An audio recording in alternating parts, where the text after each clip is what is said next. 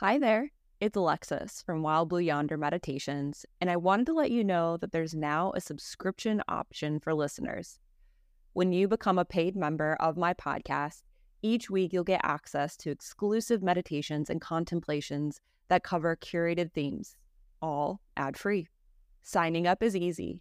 Visit tinyurl.com/WBYM-subscribe. That's tinyurl.com/WBYM-subscribe. And don't forget to opt in to receive emails from the creator, that's me, so I can keep you informed on the latest episodes. You can also check out the link in my profile wherever you listen to podcasts. And if you're balling on a budget, don't worry. There will still be free contemplations and meditations each week. Just make sure to like and subscribe to Wild Blue Yonder Meditations wherever you listen to podcasts. Thanks in advance for your support, and I look forward to practicing with you.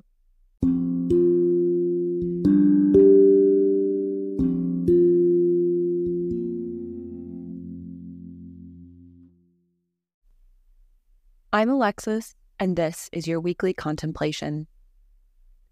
There's a lot of discourse on mindfulness these days, and different people define the term in different ways. In my experience, one of the best definitions of mindfulness comes from Dr. Mark Epstein in his book, Advice Not Given.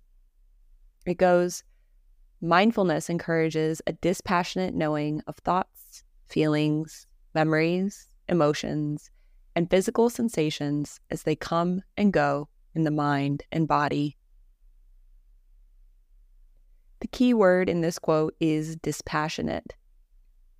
When we can observe all of these perceptions with a sense of curiosity and openness, rather than with a sense of rightness or identification, we become more mindful of how we're moving through life.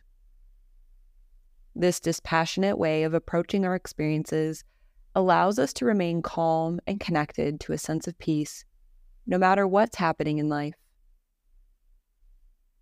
As you move through your week, I invite you to approach your perceptions with a sense of dispassionate observance. Notice what happens when you become curious about how you perceive your experiences. I'm Alexis, and this is your weekly contemplation.